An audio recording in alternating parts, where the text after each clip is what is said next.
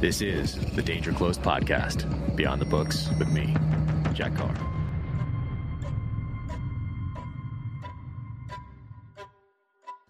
Welcome to the Danger Close podcast, an Ironclad original presented by Navy Federal Credit Union. My guest today is Congressman Michael Waltz. We talked last year, right before the withdrawal from Afghanistan. We talked about his book right here, Warrior Diplomat. He is a Army Special Forces soldier, an officer, and also worked in policy. So he worked in Washington, D.C., in that bureaucracy, and then went downrange at that tactical level and led troops in battle. So he's an amazing guy, congressman from Florida, and he has written a new book, Dawn of the Brave, and it's a series. It's a book right here, children's book series, and it is awesome because it's not just a story.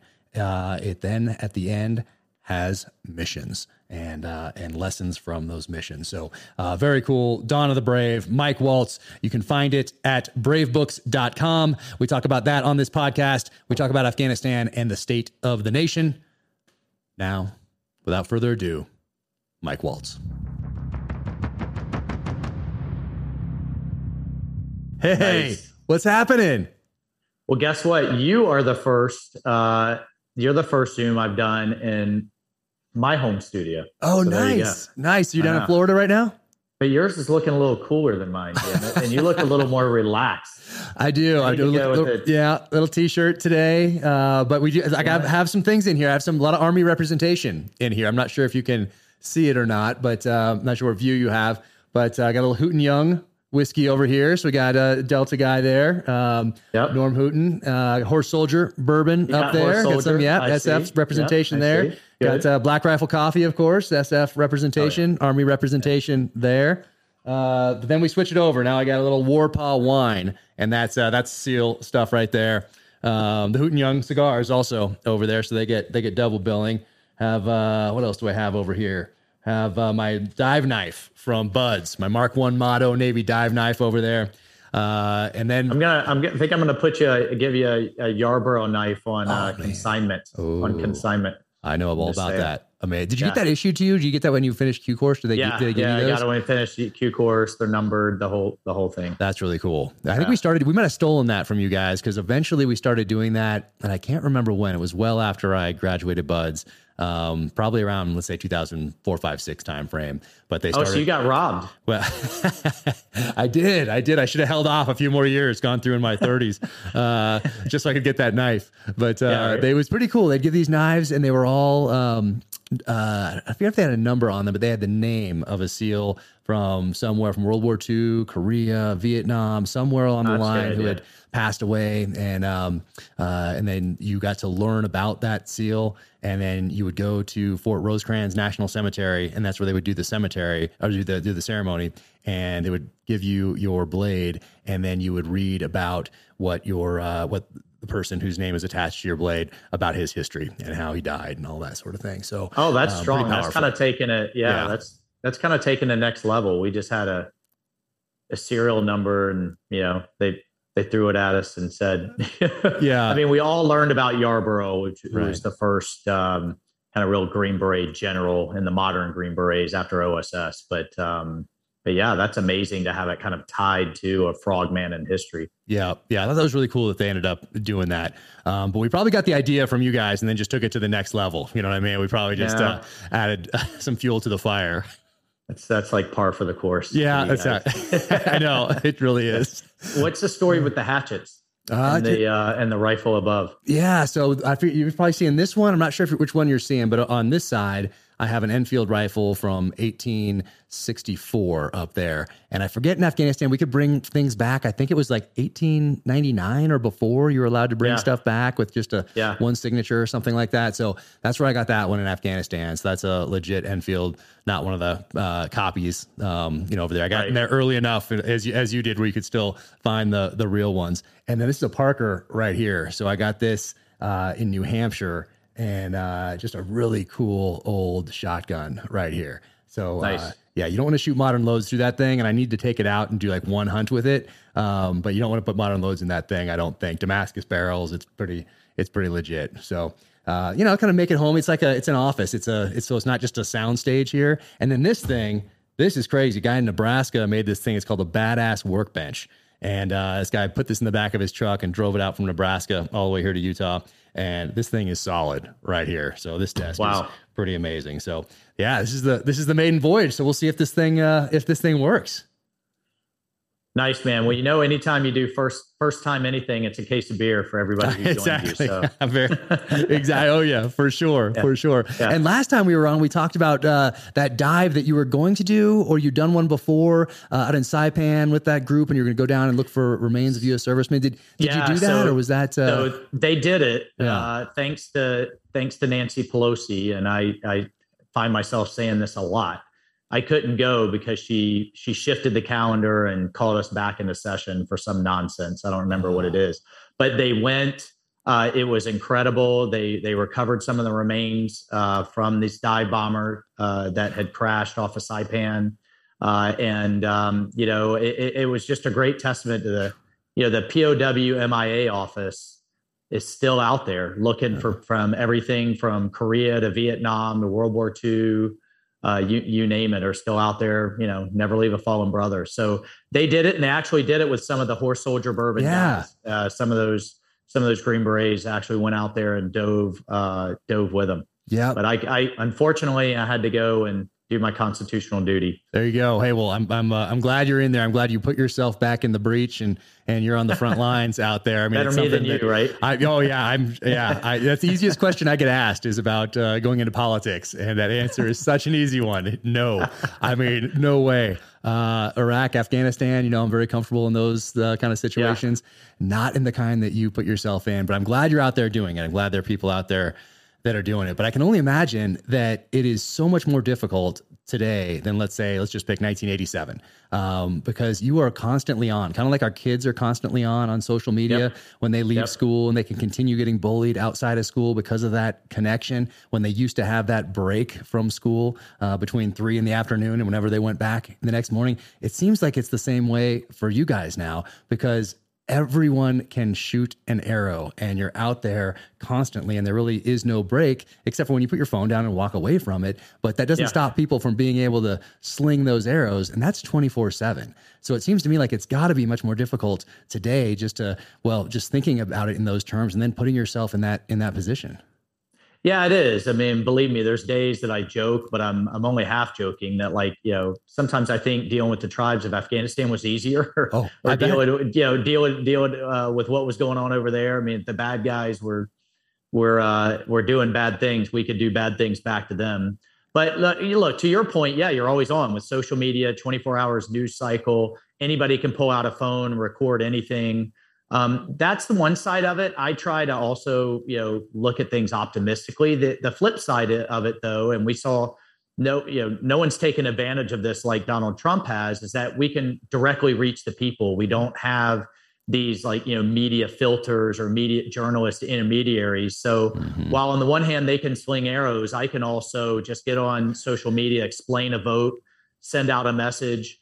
Kind of go after some of the spin that you might see from the other side or from this administration, particularly with what we're dealing with right now, how they're trying to spin the Afghanistan debacle as an extraordinary success as Biden has tried to spin it. So I think there, it's a two-way street there, right? I mean, that we can really reach the masses very quickly and very efficiently in a way that you couldn't.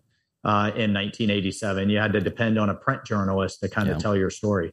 Oh, exactly. And same thing for any public figure, especially if you're just starting out. Like if you're established, let's say in Hollywood, and you're a big name Hollywood star and you don't have social media, let's say like a Keanu Reeves or something, like he's good. Yeah. Like he made it ahead of time. He's going to make awesome movies going forward. Doesn't have to wade into anything. There's no way for someone to ask him a question or put anything up on a page of his, because it doesn't exist. But if you're just starting out in Hollywood or in publishing, like I am, just like you you have to use these tools that are available to you that weren't available in 97, weren't available in 87, 77. And you can use these tools to essentially build a brand, build a business, reach an audience, engage with them. For me, say thank you to people who bought the book or watched the show or whatever it might be. So, but at the same time, those people can just sling those arrows anytime they want and tell you how horrible you are and how awful your book is and how terrible the show is. And you just, you just gotta take it and take the good with the bad and try to remain as positive as possible. And that's what I like about you. Every time you're on, every time I see you on something, you're always optimistic about things, optimistic about the future. You always, for whatever that personality trait that comes across, even if what you're talking about is gravely serious, there's an optimism there. And I always appreciate about that when I see you on TV. Well, look, I think one of the things that you see, that you see in Washington is people lose sight of who they work for, who's the boss. And the 800,000 people that I have the honor to represent, they may not like what I have to say or how I vote or what have you, and they're going to let that be known. But you know what? They're paying my paycheck. They're the boss. I take we the people very seriously. And if enough of them don't like what I do, then vote somebody else in. That's fine. I'm not here to be a career politician the rest of my life. I want to get up here, get things done. I'm convinced, as I think we talked about before, the more veterans in politics, the better. It's not that we agree on every issue. We don't by any means, but it's that ethos, man. We were willing to die for that flag when you were out in a SEAL platoon or a special forces team, or even on a ship or a bomber in the foxhole. Nobody cares about black, white, or brown. They don't care about Republican or Democrat. You're all wearing the American flag on your right shoulder, and it's about mission, taking care of the men and women to your left and right and getting it done. So, I think we need more of that mentality back in politics. And as I said before, like the statistic that jumped out at me and really kind of motivated me to get in this was that in the 1970s, 3/4 of the Congress, the Senate and the House, were vets. Today, it's around 16%, record low in our nation's history. And I think that absence of that, mission accomplishment, do what needs to be done for America kind of ethos, it explains a lot of our dysfunction. No, it really does. And I remember you telling me that last time we were on, which was just over a year ago right now. It was about a year since we hopped on together. But you mentioned that statistic, and I've used it multiple times since and give you credit every time. Just in case I mess it up, I want that to fall back on you in case it's not right. No, just kidding. But those, I guess those must have been World War II veterans coming back, getting to work, building businesses, whatever they did for about a decade, and then going into politics. And then in the 70s, having that number be the largest that it's ever been in U.S. history. And then for whatever reason, that just fell by the wayside. And some of those guys stayed in a long time, like Bob Dole and George Bush, obviously. But then other people went different directions, and we just don't have those same numbers. And maybe other people may have seen it. I don't know if you see this in as you walk through the halls, but maybe other people saw it as not a way to serve, but as a career, as a way to make some money. And I do often point out how some politicians are also very savvy investors. It's strange how those seem to go hand in hand sometimes. Some politicians' husbands are extremely families, I should savvy. say. I should say families. Yes, extremely savvy investors to where they have online followings that just mirror their investments. It's people have a right to be throwing arrows, I think, and to be frustrated. And not to beat a dead horse, but that's what makes America America, right? You can criticize your government. You can say this is out of bounds. I mean, not to get into it, but we could say that, law enforcement is being politicized. This is wrong. This is infringement of rights. You can't do that. You do that in a lot of places around the world that you and I have served. You disappear in the middle of the night. Yep. Right. And so, I take that as a positive in our system, that you can speak truth to power, you can even criticize power, and that's built into our republic and our democracy. Nice. I love how you find the silver lining on these things, because people are talking about the weaponization of law enforcement, particularly federal law enforcement. And there is this division, and there is this mistrust. I think that's one of the things that is, there's the division, and then this lack of trust in your government. You should always have a little bit of healthy mistrust of government, but now when it's being exacerbated by tech companies that benefit from this division, and of course most of these things were started around some sort of a very let's bring the world together. Let's connect people but I think along the line, they're very, very, very quickly out of the gate. They saw where profits lie, and that's in division and power. More importantly, power is in that division. So I appreciate you always, finding that silver lining. But for those that are listening, we talked all about your career in the military and moving into politics and things you did in government as you were also in uniform when you were on last time with Warrior Diplomat right here. Mm-hmm. And that was right.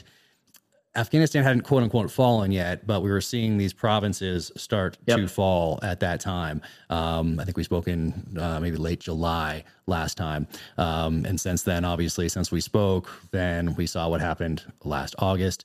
And then all of a sudden, this 20 years that we spent, all this blood and treasure that we spent there, every single night on the news, hearing something about Afghanistan, all of a sudden seems to have disappeared. And isn't really talked about. But I want to get your thoughts on that, having served there, having done all that you've done for this country on the policy side, then on the tactical side also, and having such a unique experience in both of those separate arena, but related, obviously, arenas. And I know you did a ton to get U.S. citizens out. People who had helped us down, that we had pledged our commitment to downrange, help get them out. I mean, what were those months like for you after we spoke last time, the August, September, October, November of last year? What were those days and months like for you? Well, they were, literally, man, it was one of the toughest times of my life. Every single day as Kabul fell, and we clearly did not have a plan for an evacuation, even though both Republican and Democrat veterans on the Hill, as soon as President Biden made the announcement in April, we began demanding they had to start the evacuation then. They had to get the people out that had stood and were willing to fight with us, were willing to die for our values against extremism, and yet they didn't. And then we were also saying that, look, we can debate whether we should have been there, how we should have been there. You pointed out in my book, Warrior Diplomat, I write about all the mistakes that we made. But we also knew that if you yanked out the Afghan army's air support, maintenance support, logistics support, and intel support in the height of the fighting season, it wasn't going to go well. Yeah. And in the intelligence assessments, some were right, some were wrong. But look, waking up every day, getting videos of shootings, executions, beheadings of people that you had promised you would take care of, that when they stand up to fight with us, they don't just put their own lives on the line, they put their entire families' lives on the line. Oh, yeah. If the Taliban can't get you, they start executing your brothers, your cousins, your nephews, and just take it out on your family, which I think is even more brutal. Imagine if our volunteer army, and our voluntary military system, you had to put your family's lives on the line along with yours. Yeah. It's a whole different ballgame. And just to see just the total lack of planning, the utter debacle that was the execution, the unanswered questions in terms of why we had soldiers trying to defend an airfield in Kabul International Airport, sitting in the city of 4 million people surrounded by the Taliban. Why were we trusting, quote, good terrorists to help us against bad terrorists, right? As though that was even feasible. Why had we given up Bagram Air Base, which was much more defendable and logistically just made a lot more sense? Mm-hmm. Oh, by the way, the suicide bomber that ended up killing those 13 Marines, soldiers and sailors, was let out of prison at Bagram Air Base just weeks prior. No. So the list of unanswered questions is just long and painful. And for me, it's been the total lack of accountability. And Jack, the defense minister of Denmark was relieved over this withdrawal. The foreign minister of the United Kingdom was forced out over mistakes that they made. And that was nothing compared to the mistakes that were made by this administration. But to this day, no one's been fired, no one's been relieved, no one stepped down. And in fact, to add insult to injury, you have generals in the Pentagon and you have the commander in chief saying, this was an extraordinary success. This was great. Great job, everyone. And I think that's been, what has been so hard to swallow. And for me to be in a position to affect it somewhat, but not really dictate what happened has been incredibly difficult.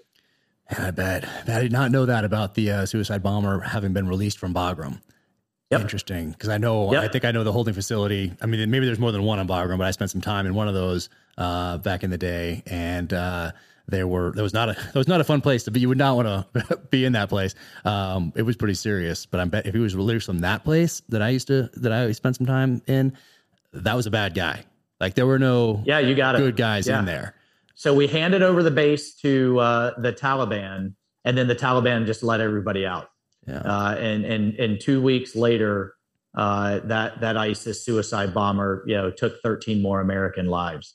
There should be accountability for those decisions. Why didn't we have a plan for that prison, right? That had the worst of the worst, not just of Taliban fighters, of international terrorists, ISIS and Al Qaeda, right? That are now out on the street with a wide open southern border, and who knows, what's going to happen, because we don't know. We don't have the intelligence assets on the ground.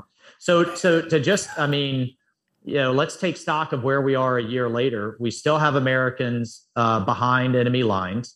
Both the Secretary of the State and the Commander in Chief said, hey, there are about 100 that we left. That was a lie. They've now since admitted it was 800 that we've since pulled out, and there's still people left behind, and they can't get out because they can't get their families out. And what good, what good family man or woman is just going to leave their family members or leave their kids that don't have the appropriate paperwork? We have our allies that are being hunted down by the tens of thousands. The cousin of one of my interpreters that we did get out, the Taliban just got his cousin, who also worked with us, and tied him up to the back of a truck and drug him around the village to send a message to anybody who would ever dare work with us again. Girls can't go to school. Women can't go to work. And now we have Al Qaeda back in Afghanistan and back in Kabul, just like they were with 2001 with the leader of Al Qaeda, Ayman Zawahiri, living out on the open, high on the hog in the nicest neighborhood, in the narco McMansions in the nicest neighborhood in Kabul. So yeah, extraordinary success, my ass, man. This was, and we could go on. That the message that it sent to Putin and Z and the Iranians, as we have Green Berets and SEALs all over the world trying to convince locals to work with us. Everybody points back to how we just surrendered to terrorism and abandoned our allies. And so I don't think we will fully know the effects of all of this. Yeah. And then final thing, not to make everybody want to drink as they listen to your podcast, but the veterans groups that stood up, like Task Force Pineapple and Dynamo and Afghan Evac and so many others, these were guys and gals that many of them quit their jobs, exhausted their savings on their own dime, were doing what our government should have been doing, man. And they're still at it. They're not going to let this go. I just talked to somebody who is working with a Green Beret from Vietnam. He's 82 years old. He's still trying to get Montagnard tribes people that they worked with back then out, that the Vietnamese government's still persecuting. Like the leave no brother behind is so ingrained in us. They're not going to let it go. Many of them are really suffering emotionally and mentally from all of this. And I just don't know how this ends, because this administration just wants it to go away. They just want to turn a page, and they're not helping. Oh, man. Yeah, I remember getting text messages from one buddy in particular who is over there, and just saying, hey, can you get in touch with, so-and-so at Fox News, or so-and-so congressman, or whatever it was. And, just doing what I can to kind of forward these messages, along, just feeling pretty helpless about the whole thing, obviously. But the accountability piece. And that also goes back to, hey, we're having a little bit of a recruiting issue. I've read, and in the military, and certainly parents of kids who are 16, 17, 18 are looking at what happened there. And I don't think it's doing much to have them encourage their kids to go into service when you see especially what happened last August? I mean, it doesn't make, as a parent, you're like, yes, let's go serve this wonderful country of ours. Look at, we can trust in these senior level military leaders. Regardless of policy, we know those senior level military leaders are going to make the good decisions for our men and women on the ground. You can't say that. It is, and when we talk about accountability, I didn't know that about Denmark and Great Britain, but it's certainly the opposite of what we've seen in this country from the end of World War II, literally 1947, when everything was reorganized with the military and intelligence apparatus, and all that accountability just seems to have evaporated. George Marshall held people accountable before World War II, during World War II. We can all rattle off the names of admirals and generals that led us to victory in World War II.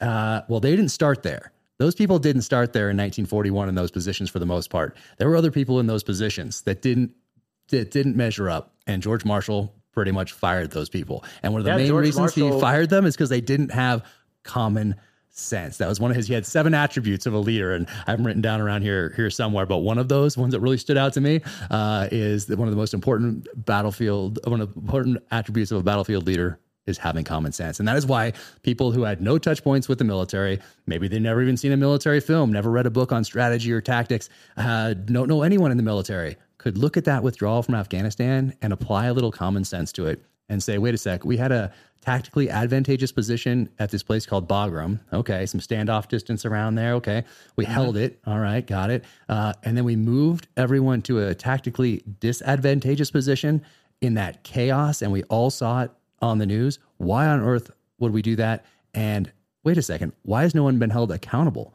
for that decision? Right. I mean, every citizen in this country who has a little bit of common sense can apply it to that situation, and that doesn't instill trust in our senior level leaders, especially when they're every one of us. I mean, I'm sure you felt the same way when we saw those masses crowded up against our Marines and our soldiers, knew that it was just a matter of time until one of those individuals had a suicide vest on. I mean, so we gave them contradictory missions: defend the airfield, which means you got to have standoff and you got to be able to use lethal force, but yet deal with this panic and mass evacuation at the same time. It was completely contradictory missions, and they were set up for failure. Yeah. And we saw the results of it. But I want to hit on what you were hitting on, this recruiting crisis. The Army this year is only going to hit about 50% of its numbers. Wow. 50%. So you start projecting that forward, right? It takes typically about 5 years to make up for a shortfall. Then you layer on top of that, the National Guard, the Pentagon is contemplating kicking out tens of thousands of soldiers over the vaccine mandate.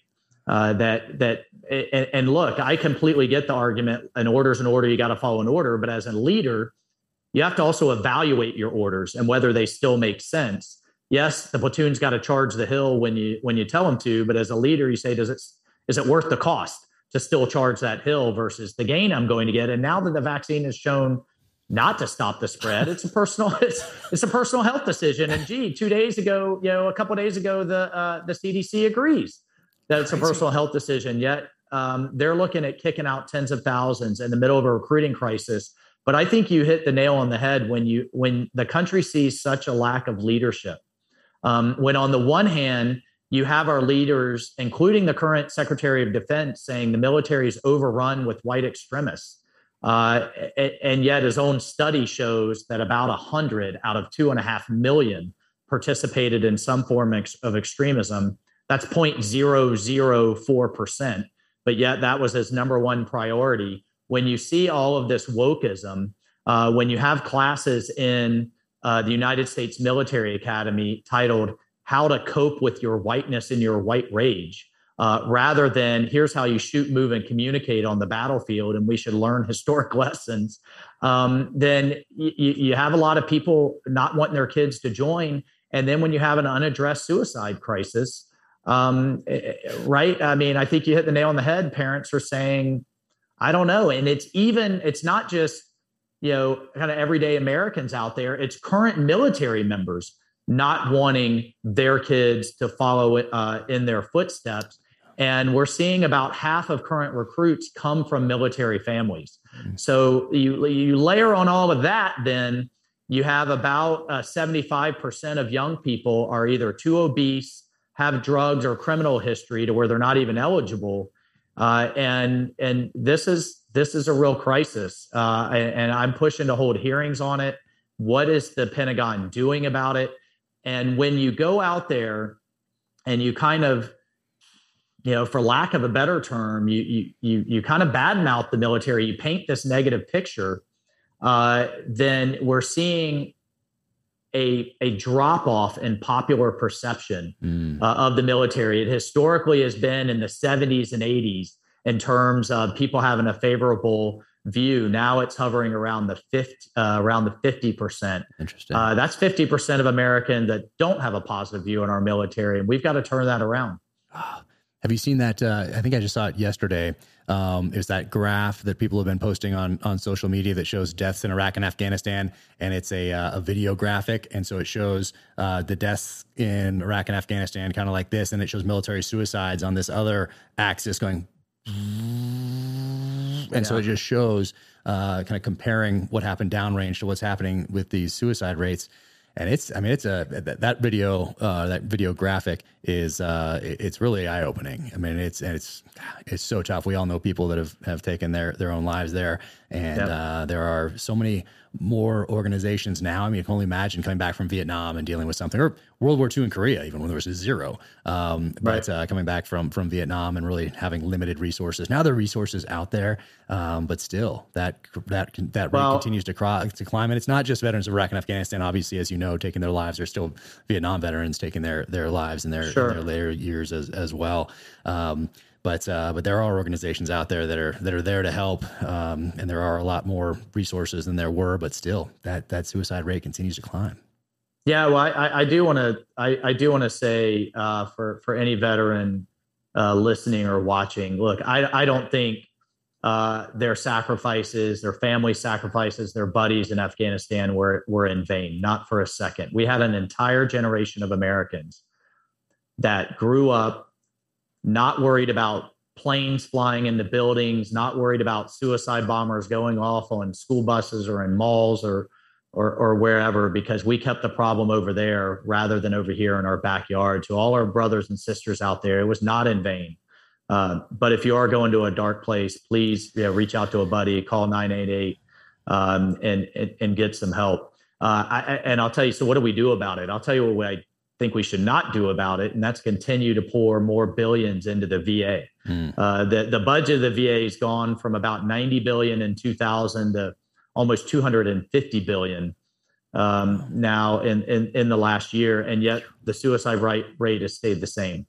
And to your point, there are a lot of great organizations. I want that funding to go around the bureaucracy and go into those organizations that are sitting, eyeball to eyeball and applying all kinds of different, kind of techniques to deal with this, rather than just saying, go see a counselor and throw in some opioids at it, whether it's service dogs, whether it's hyperbaric chambers, medicinal marijuana, all types of other therapies. Like, I want to see the full spectrum applied to this problem, and not just kind of the same old through the VA bureaucracy. They often mean well, but it is a massive, unwieldy. It's government-run healthcare with all that you get with that, and so we'll keep chopping away at it.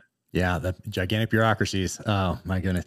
But we've talked about those 13 Americans that lost their lives at Abbey Gate there during the withdrawal, putting in just an untenable position, put in one of the worst tactical positions you can possibly be in, essentially in a riot. People trying to overrun an airfield, and you're out there, and you can't tell if they're armed, if they have an S vest on. I mean, total chaos. And these kids they were all young. They were in their 20s, and for the most part.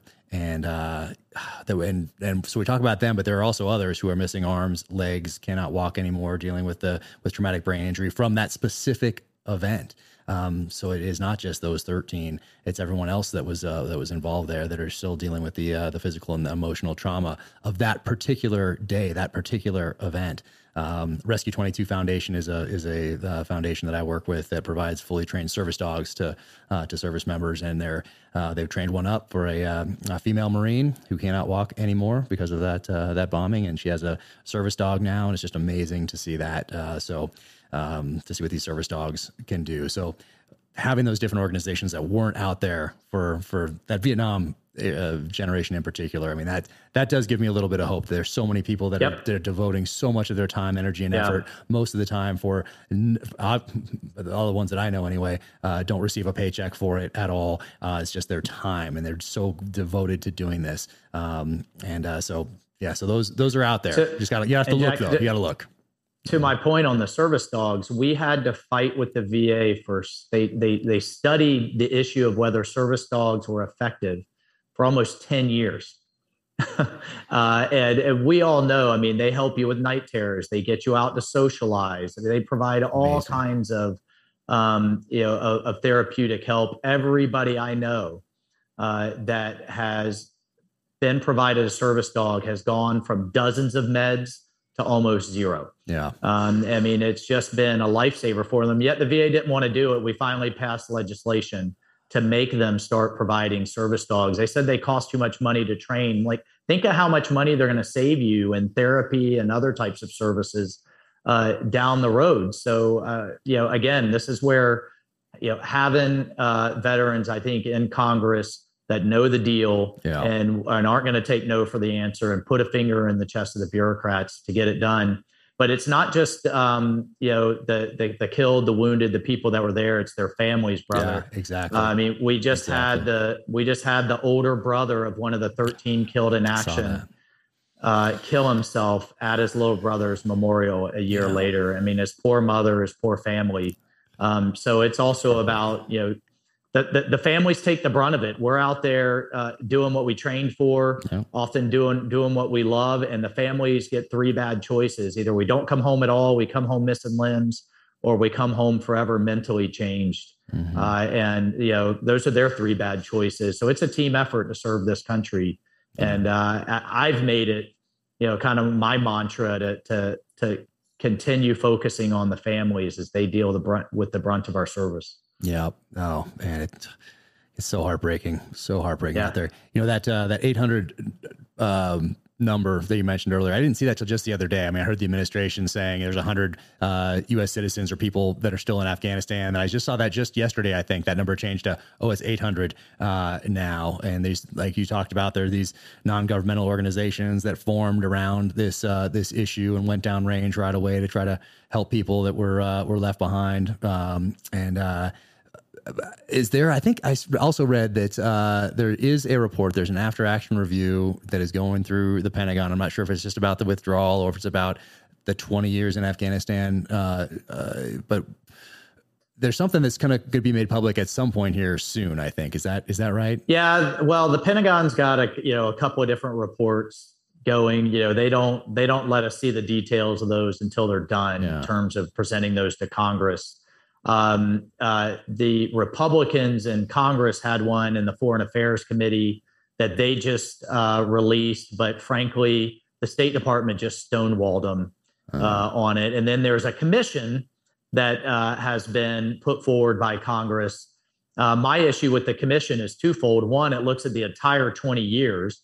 So if you divide up the time that it has to look at anything, that leaves the actual withdrawal kind of diluted. And I think that was done on purpose. And by the way, this is really convenient. The report's not due until December of 2024. Oh, that is convenient. Isn't that convenient? On a political timeline. So I'm calling for a Benghazi style commission or select committee that is looking just at the withdrawal.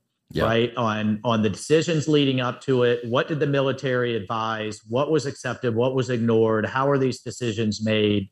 And again, there needs to be some type of accountability. I've talked to a number of the Gold Star families.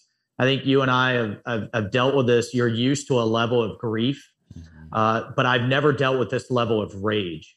They are so furious at just the lack of answers, and feeling like their loved ones were put in a situation that was impossible and that they shouldn't have been put in.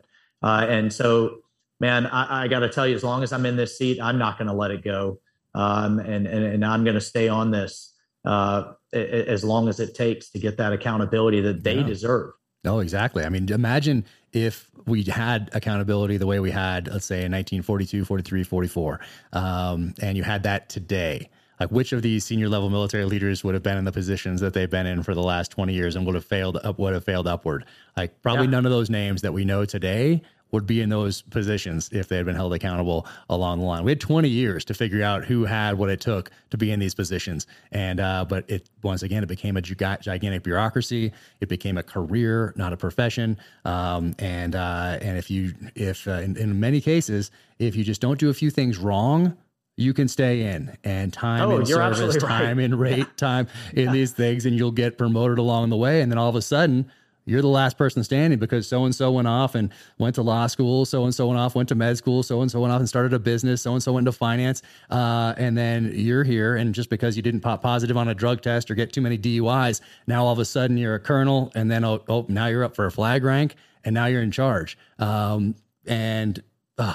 It's just brutal. But imagine if we saw these people held accountable along the way, just a couple. You had 20 years of these people. I mean, the Afghanistan Papers by Craig Whitlock, every American should read that book, because you can juxtapose what they thought in private versus what they said to Congress. And those things were 180 out in almost every case with these senior level leaders. And they thought these conversations were never going to be made public. But through 2 Freedom of Information Act lawsuits by the Washington Post, they became public. And so essentially you have these senior level military leaders lying to Congress, lying to their troops by default, and the American people. And if they weren't lying, if they were just confused, that's almost worse. They should be held accountable, and they imagine American people seeing them fired.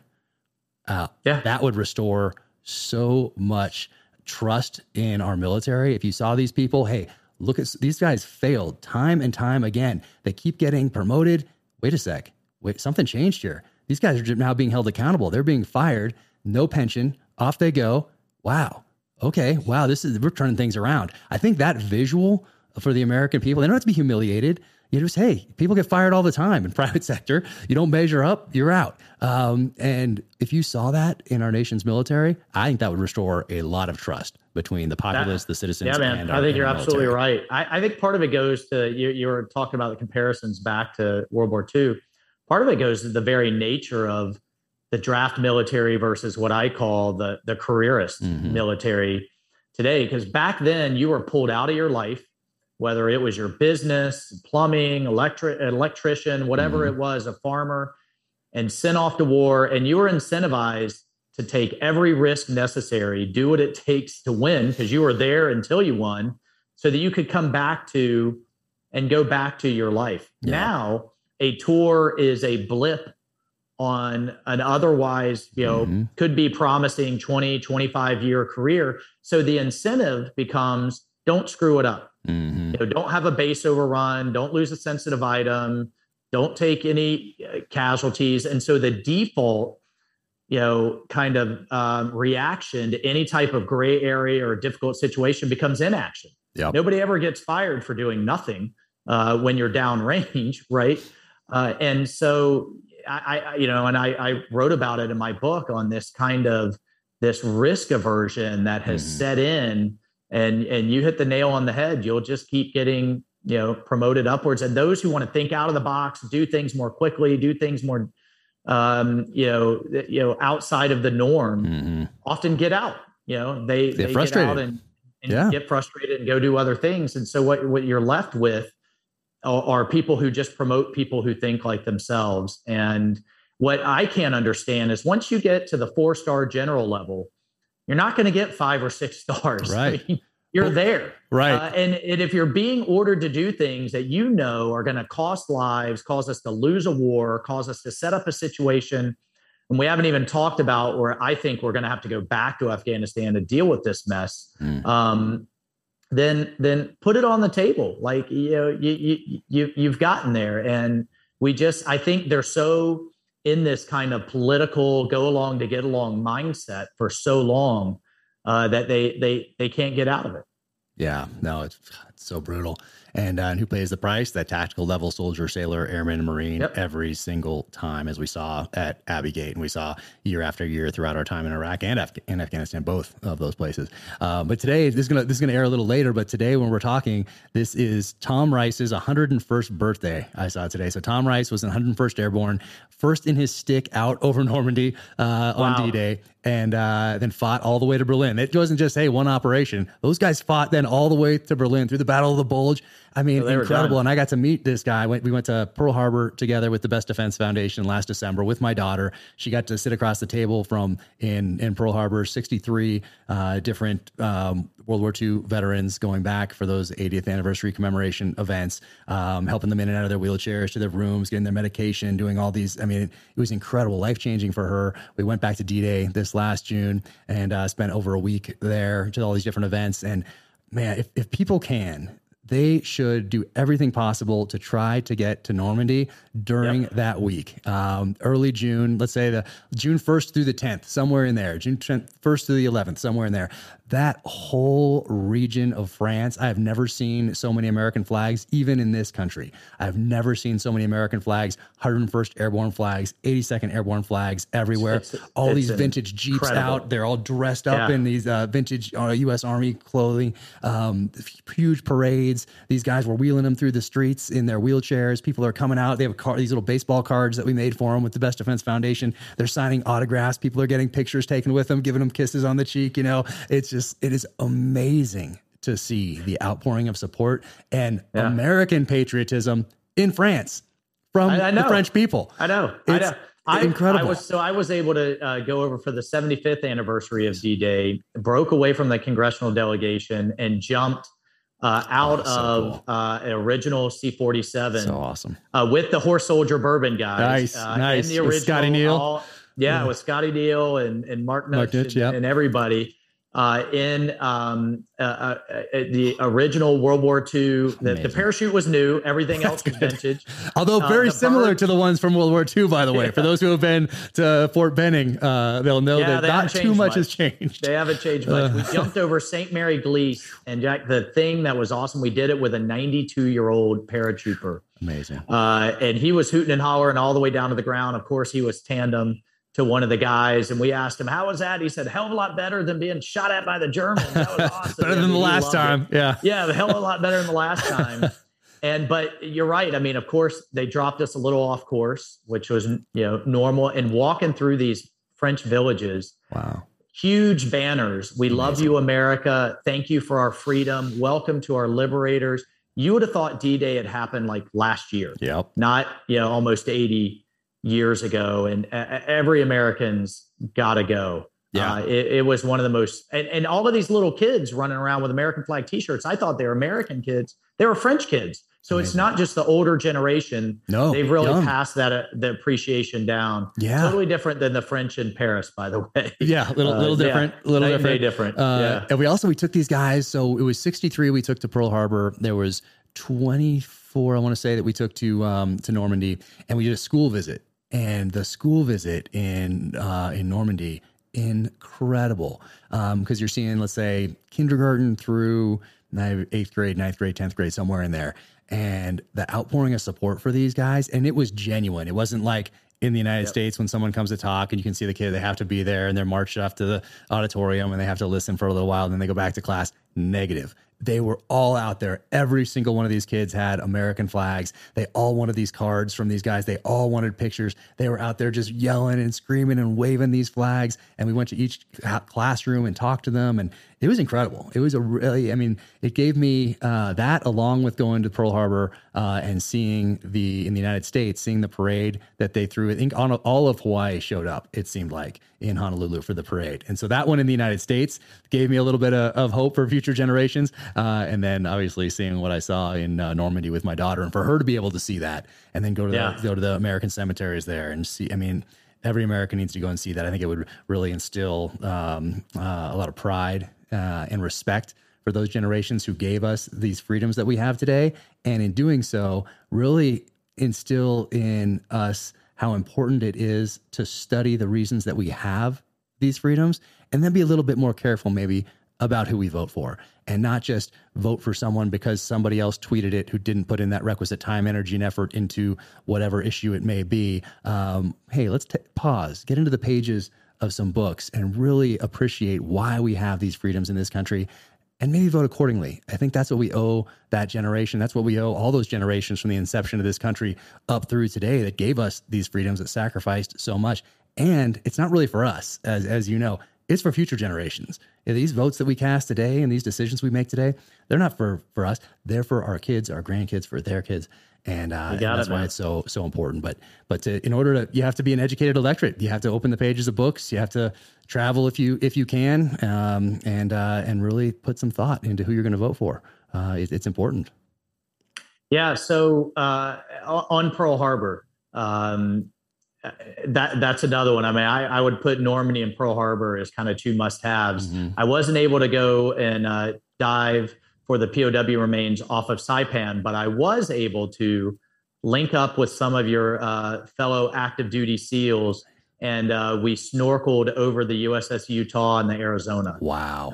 And which was, I mean, because the water is so shallow, you're right there on top of it. And wow. I didn't realize that the Pearl Harbor survivors, the few that are left, can request to be buried, that have their remains in an urn, and have them interned into the USS Arizona, so that they can forever be with all of their shipmates. I just thought that was incredible. And then, of course, the USS Missouri, the battleship where the Japanese surrendered, is still there.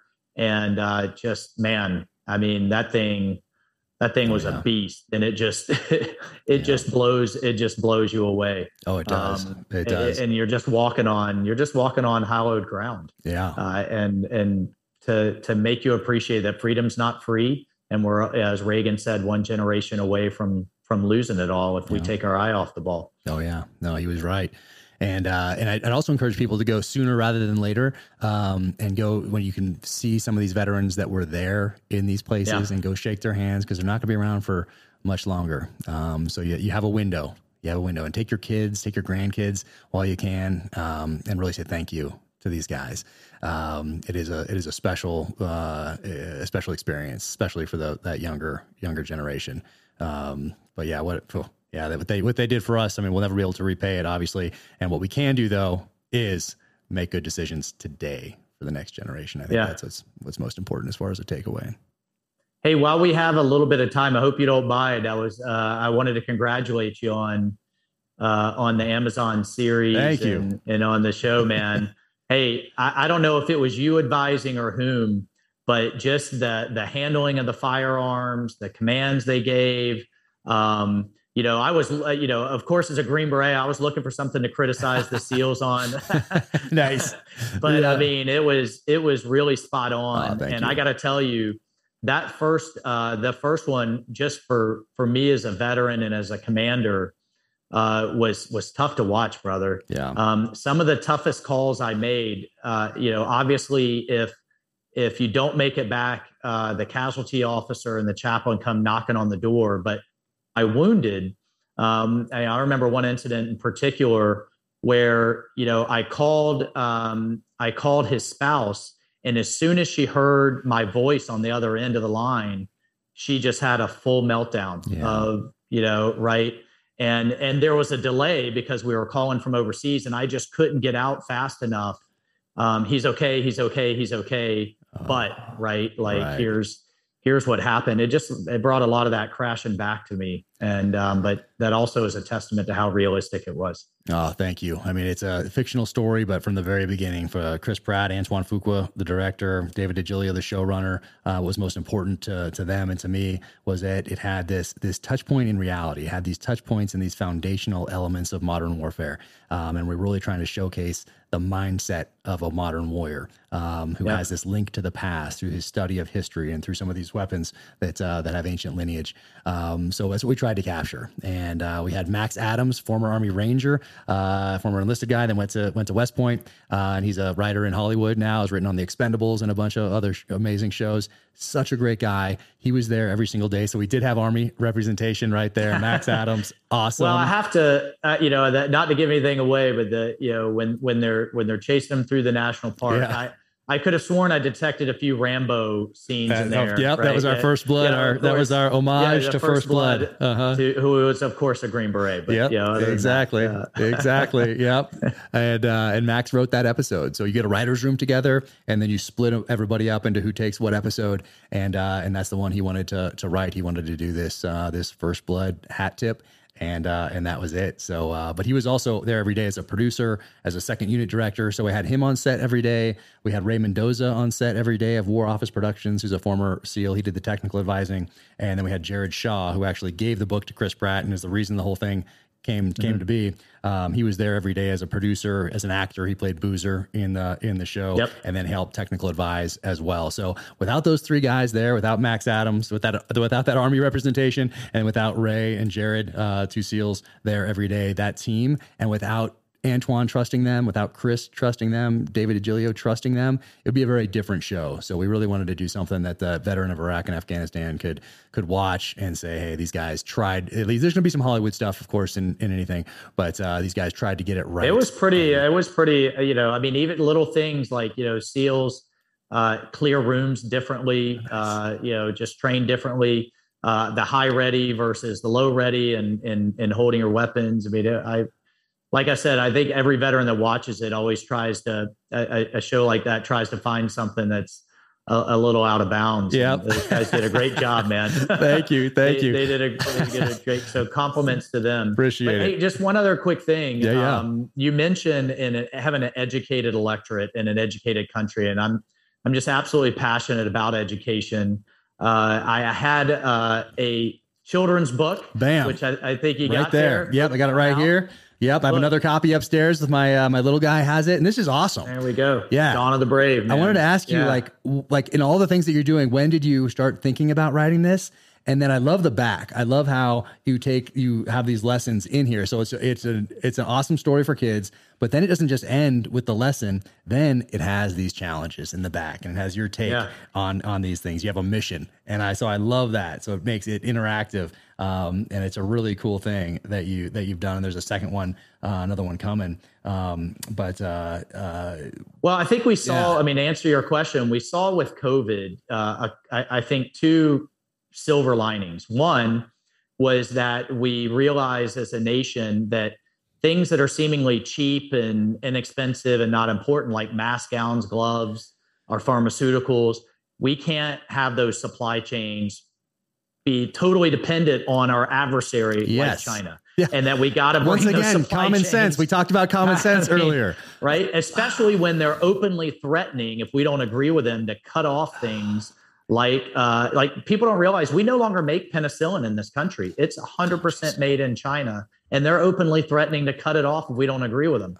The other silver lining was that with all these kids stuck at home, learning through Zoom, parents got a real eye opener to what's being taught in our schools. I think a lot of people assume that our universities have gone off the left rail with just a lot of left wing socialist nonsense. But I don't think they realized what was being taught all the way down into our elementary schools. And that's why you've seen such a pushback from parents. You saw it realized, I think, in the election of Youngkin in Virginia, the pushback at school board meetings, and now people taking school board races, which I think is the most important position on the ballot. I think it should be at the top of the ballot, above Congress and Senate and what have you, because that's truly charting our future and what our kids are being taught. So that's, to answer your question of kind of what inspired me. This is a series. You can only find it on bravebooks.com. Nice. And each month the kid gets a new kind of thematic book, whether it's on family values, the right of every American to protect themselves through the Second Amendment. Oh, yeah, that stood out right there. Yeah, right. And in this case, this was the first book in the series where all of the different characters came together and they realize they all have different strengths and weaknesses, but they have to work together as a team. That's it. To defend Freedom Island against the invading pirate rats that want to come, take their liberties and subjugate them. And they figure out that how they have to train and come together. They kind of get their butts kicked the first go around because they're all acting as individuals, and then they come together as through teamwork, and really also putting forth the act of selfless service. That sometimes you have to sacrifice your comfort or where you think the thing should be going for your buddies, for your teammates, and for your country. And so that, that's the genesis of it. You can get it on bravebooks.com and not on Amazon or any of the other stuff. Nothing against Amazon, but just bravebooks.com. Nice. And that,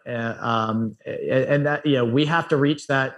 Parents have to quit complaining about the situation, and let's put good, wholesome material in our kids' hands. And so we're trying to get it out into libraries and back into school systems so that, I'd say final thing is we're falling so far behind on just the basics of reading, writing, and arithmetic. I mean, you've got inner cities where less than half of the school kids can reach the bare minimums. Let's focus on that and good, wholesome content and just leave the more controversial issues for families to deal with back at home. Because last I checked, parents are in charge, not elected, appointed bureaucrats in our school systems. Yeah, no, exactly. You guys did a fantastic job with this. And how did you find the artist who did because the artwork is amazing in here?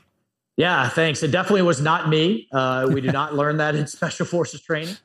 Nice. But the illustrator was actually brought in by the publisher, and we worked together and back and forth and to really kind of bring those lessons home to our kids. Awesome, man. Dude, thank you so much for coming on again. Yeah, parents, get this for kids. Get the whole series for kids. Parents, get this one right here. Get Warrior Diplomat right here, especially if you're asking questions about Afghanistan, which you should be. Also, before I let you go, when people are like, hey, I don't have time for a school board, I realize how important that is. Maybe I'll make time. I'll try. What else can they do? What can they do to support you in your mission? What can they do to support these foundational elements of freedom in our country? Like, what can that person do who's working from sun up past sundown every single day? Harder now with inflation, obviously. But that person, what can they do to have the biggest impact that they possibly can on the future of this nation? Well, I appreciate you asking. I mean, and I tell people this all the time, like even my own family members, it's relatively kind of cheap and easy to yell at the television or to complain on social media or argue with your relatives at Thanksgiving. I mean, if you're passionate about it, give your time or give your treasure, and get out and volunteer, and help get the message out, whether that's, door to door or phone banks or working with a candidate. And that's not just for Congress. Again, school board, judges, county commission, city commission, mayors. I mean, that's where so many of these decisions are actually made that affect our everyday lives. I think the stuff in Washington often makes the headlines, but the actual decisions are being made at state legislatures and with local government. And I, as a member of Congress, try to push as much power down to them as I can. Things are handled differently in Ormond Beach than they are in Montana or downtown LA. And appropriately so. And then the other thing I'm really passionate about, as I mentioned, is getting more veterans elected. I'm supporting an organization called Frontline Patriots PAC, and we are supporting veterans on my side of the aisle to get elected. There's a bipartisan group, if you're on both sides of the aisle, called With Honor that supports both Republicans and Democrats. But look, I'm convinced we get that ethos back into our national leadership. That same ethos that we have out in combat will be a better country for it.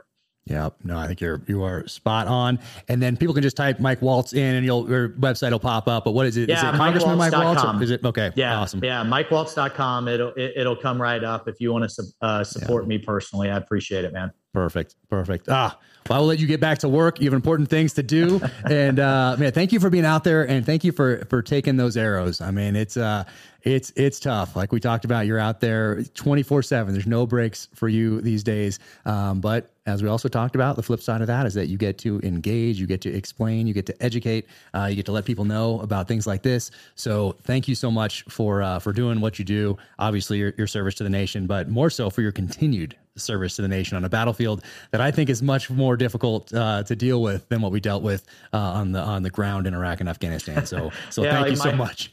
Hey, thanks, man. Like my wife says sometimes, she was like, so getting shot at around the world for 26 years wasn't enough. Now you got to do this. But look, I'll be damned if I have my kids, which by the way, I've got a newborn. Oh, congratulations. Since we last spoke. Nice. And my wife let me name him Army. No way.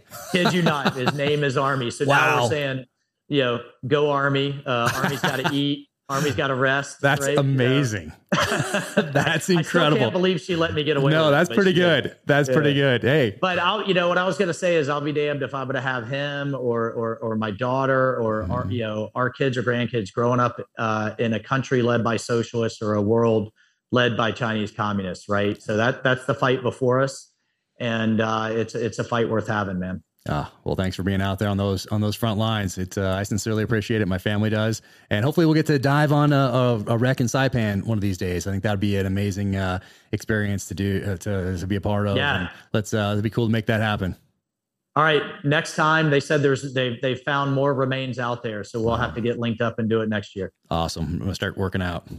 Awesome, man. Awesome, man. Take care. Thanks for everything. Okay, take care. Bye. Thank you to our presenting sponsor, Navy Federal Credit Union. I have been a member since 1996. There's my original card right there. I got that at Dam Neck, Virginia, when I was at Intelligence Specialist A School at the Navy and Marine Corps Intelligence Training Center on Dam Neck, Virginia, right before I went to BUD/S. So it was boot camp, ISA school, BUD/S, and then off to the races in the SEAL team. But the entire time, to include through today, I have been a member of Navy Federal Credit Union. And now they're sponsoring this podcast, which is amazing. Crazy how things come full circle like that. Becoming a member at Navy Federal Credit Union lets you experience more. From everyday commutes to your next big vacation, the flagship credit card earns you 3 times the points on travel, so you can get rewarded for wherever you're headed next. Plus, this premium travel card has a low annual fee of $49 and 2 times the points on all purchases outside of travel, which means the rewards don't have to end even when the vacation does.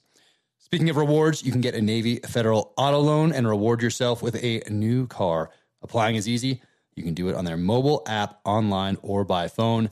And it's so fast, you can get a decision in seconds. Navy Federal Credit Union has great rates on auto loans. With their car buying service powered by TrueCar, you can shop, compare, and get upfront pricing on your next new or used car. At Navy Federal, our members are the mission. Nice. I like that.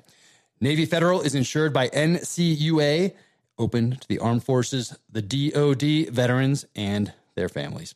Flagship rates are variable and range between 10.74% and 18% APR based on credit worthiness. ATM fees for cash advances are up to $1 at non-Navy Federal ATMs. Credit and collateral subject to approval. Message and data rates may apply. Visit NavyFederal.org for more information and to apply. That's NavyFederal.org. Today's gear segment is sponsored by Schnees. And go to schnees.com, check out all they have going on. They have a ton of great things on their website. Check them out on Instagram. But today I want to talk about boots because I love everything that they have going on up there, but I probably have 10 different pairs of their boots. But I started with these right here, the Granites. And I love these boots. I got my first elk in these, muzzleloader hunt, New Mexico, about a decade ago. These are the exact same boots right here. So they have some miles on them. They have been to Alaska after bear, wolf, moose, and I just love these boots. So if I go into the backcountry and I have some weight on my back, and I'm planning on coming out even a little heavier, then these are the boots that I take. I was wearing these in Kamchatka, Russia on a bear hunt where I went to do some research for Savage Son. And for those of you who know Savage Son, that's my third novel in the James Reese series. And you know, a lot of it takes place there. And then there's a little story that I fictionalized and dropped into Alaska in that story, near kind of closer to the beginning. But these are the boots that I wore. Absolutely love these boots right here, and love all the people at Schnee's, and just can't say enough good things about them. But they are handcrafted in their Italian boot factory. That's right. You'll find no mass production machinery there, just a team of world-class boot makers doing their thing. Schnee's only sells boots directly to you, the consumer. This means there is no middleman markup like other boot companies out there. That means that they can put higher emphasis on the materials that go into their boots, and you get more boot for the money. Higher quality materials and more boot for the money. From the leathers to the tread, every Schnee's boot is made from the absolute finest materials available, backed by Schnee's industry-leading customer service and support. If you have a question or need a solid boot recommendation for your hunt, give them a call. You'll actually get a person on the line who wears the boots and is ready to help. There are a lot of boots out there in their lineup, so definitely give them a call. Let them know what you're going to be doing, and they can make a recommendation for you. When you shop at schnees.com, that is SCHNEES.com, make sure you use the promo code JACK21. When you do, you'll get 10% off your pair of Schnee's boots and logo wear. Again, that is SCHNEES.com, promo code JACK21. These handmade hunting boots usually sell out fast, so grab your pair today. Take care of your feet. Don't compromise. Upgrade to Schnee's today. Welcome to the gear highlight portion of the Danger Close podcast.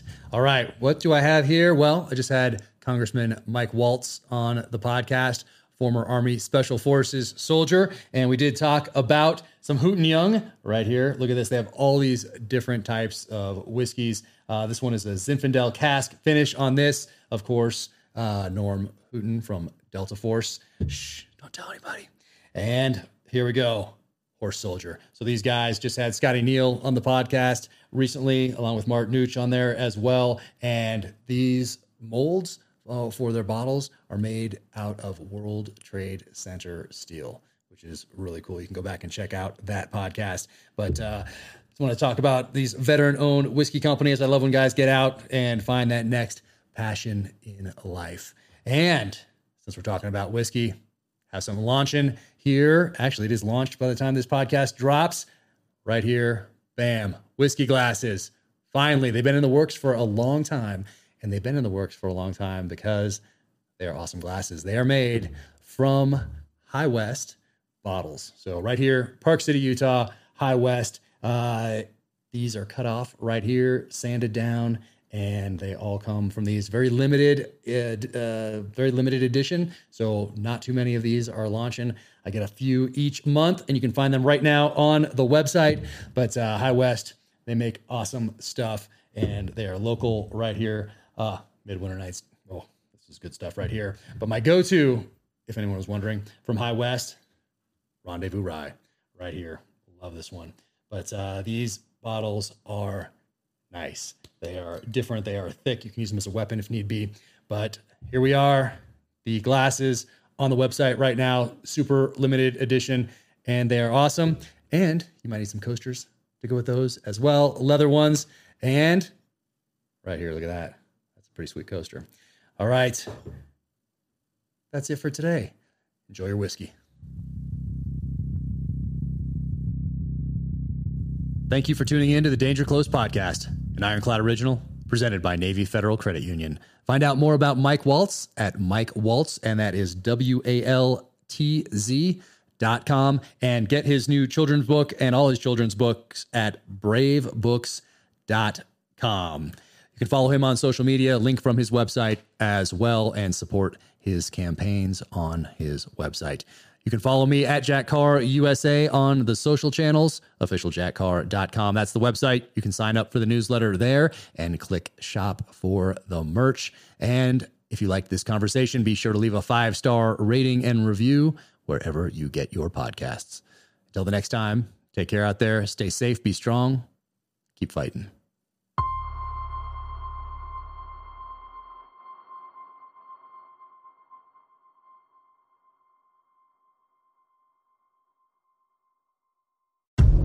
In case you missed it, on a recent episode of Danger Close, an Ironclad original, Jack Carr sat down with former presidential candidate Tulsi Gabbard. Set aside all the labels, because I've been getting asked this a lot, like, well, are you left or are you right? Are you progressive or are you conservative? What box do you fit in? Which box do you check? Completely. Are you an enemy or right. an ally? What filter should I use when I'm looking at you? And I've always been an independent-minded person, always. Be sure to check out the full interview wherever you get your podcasts.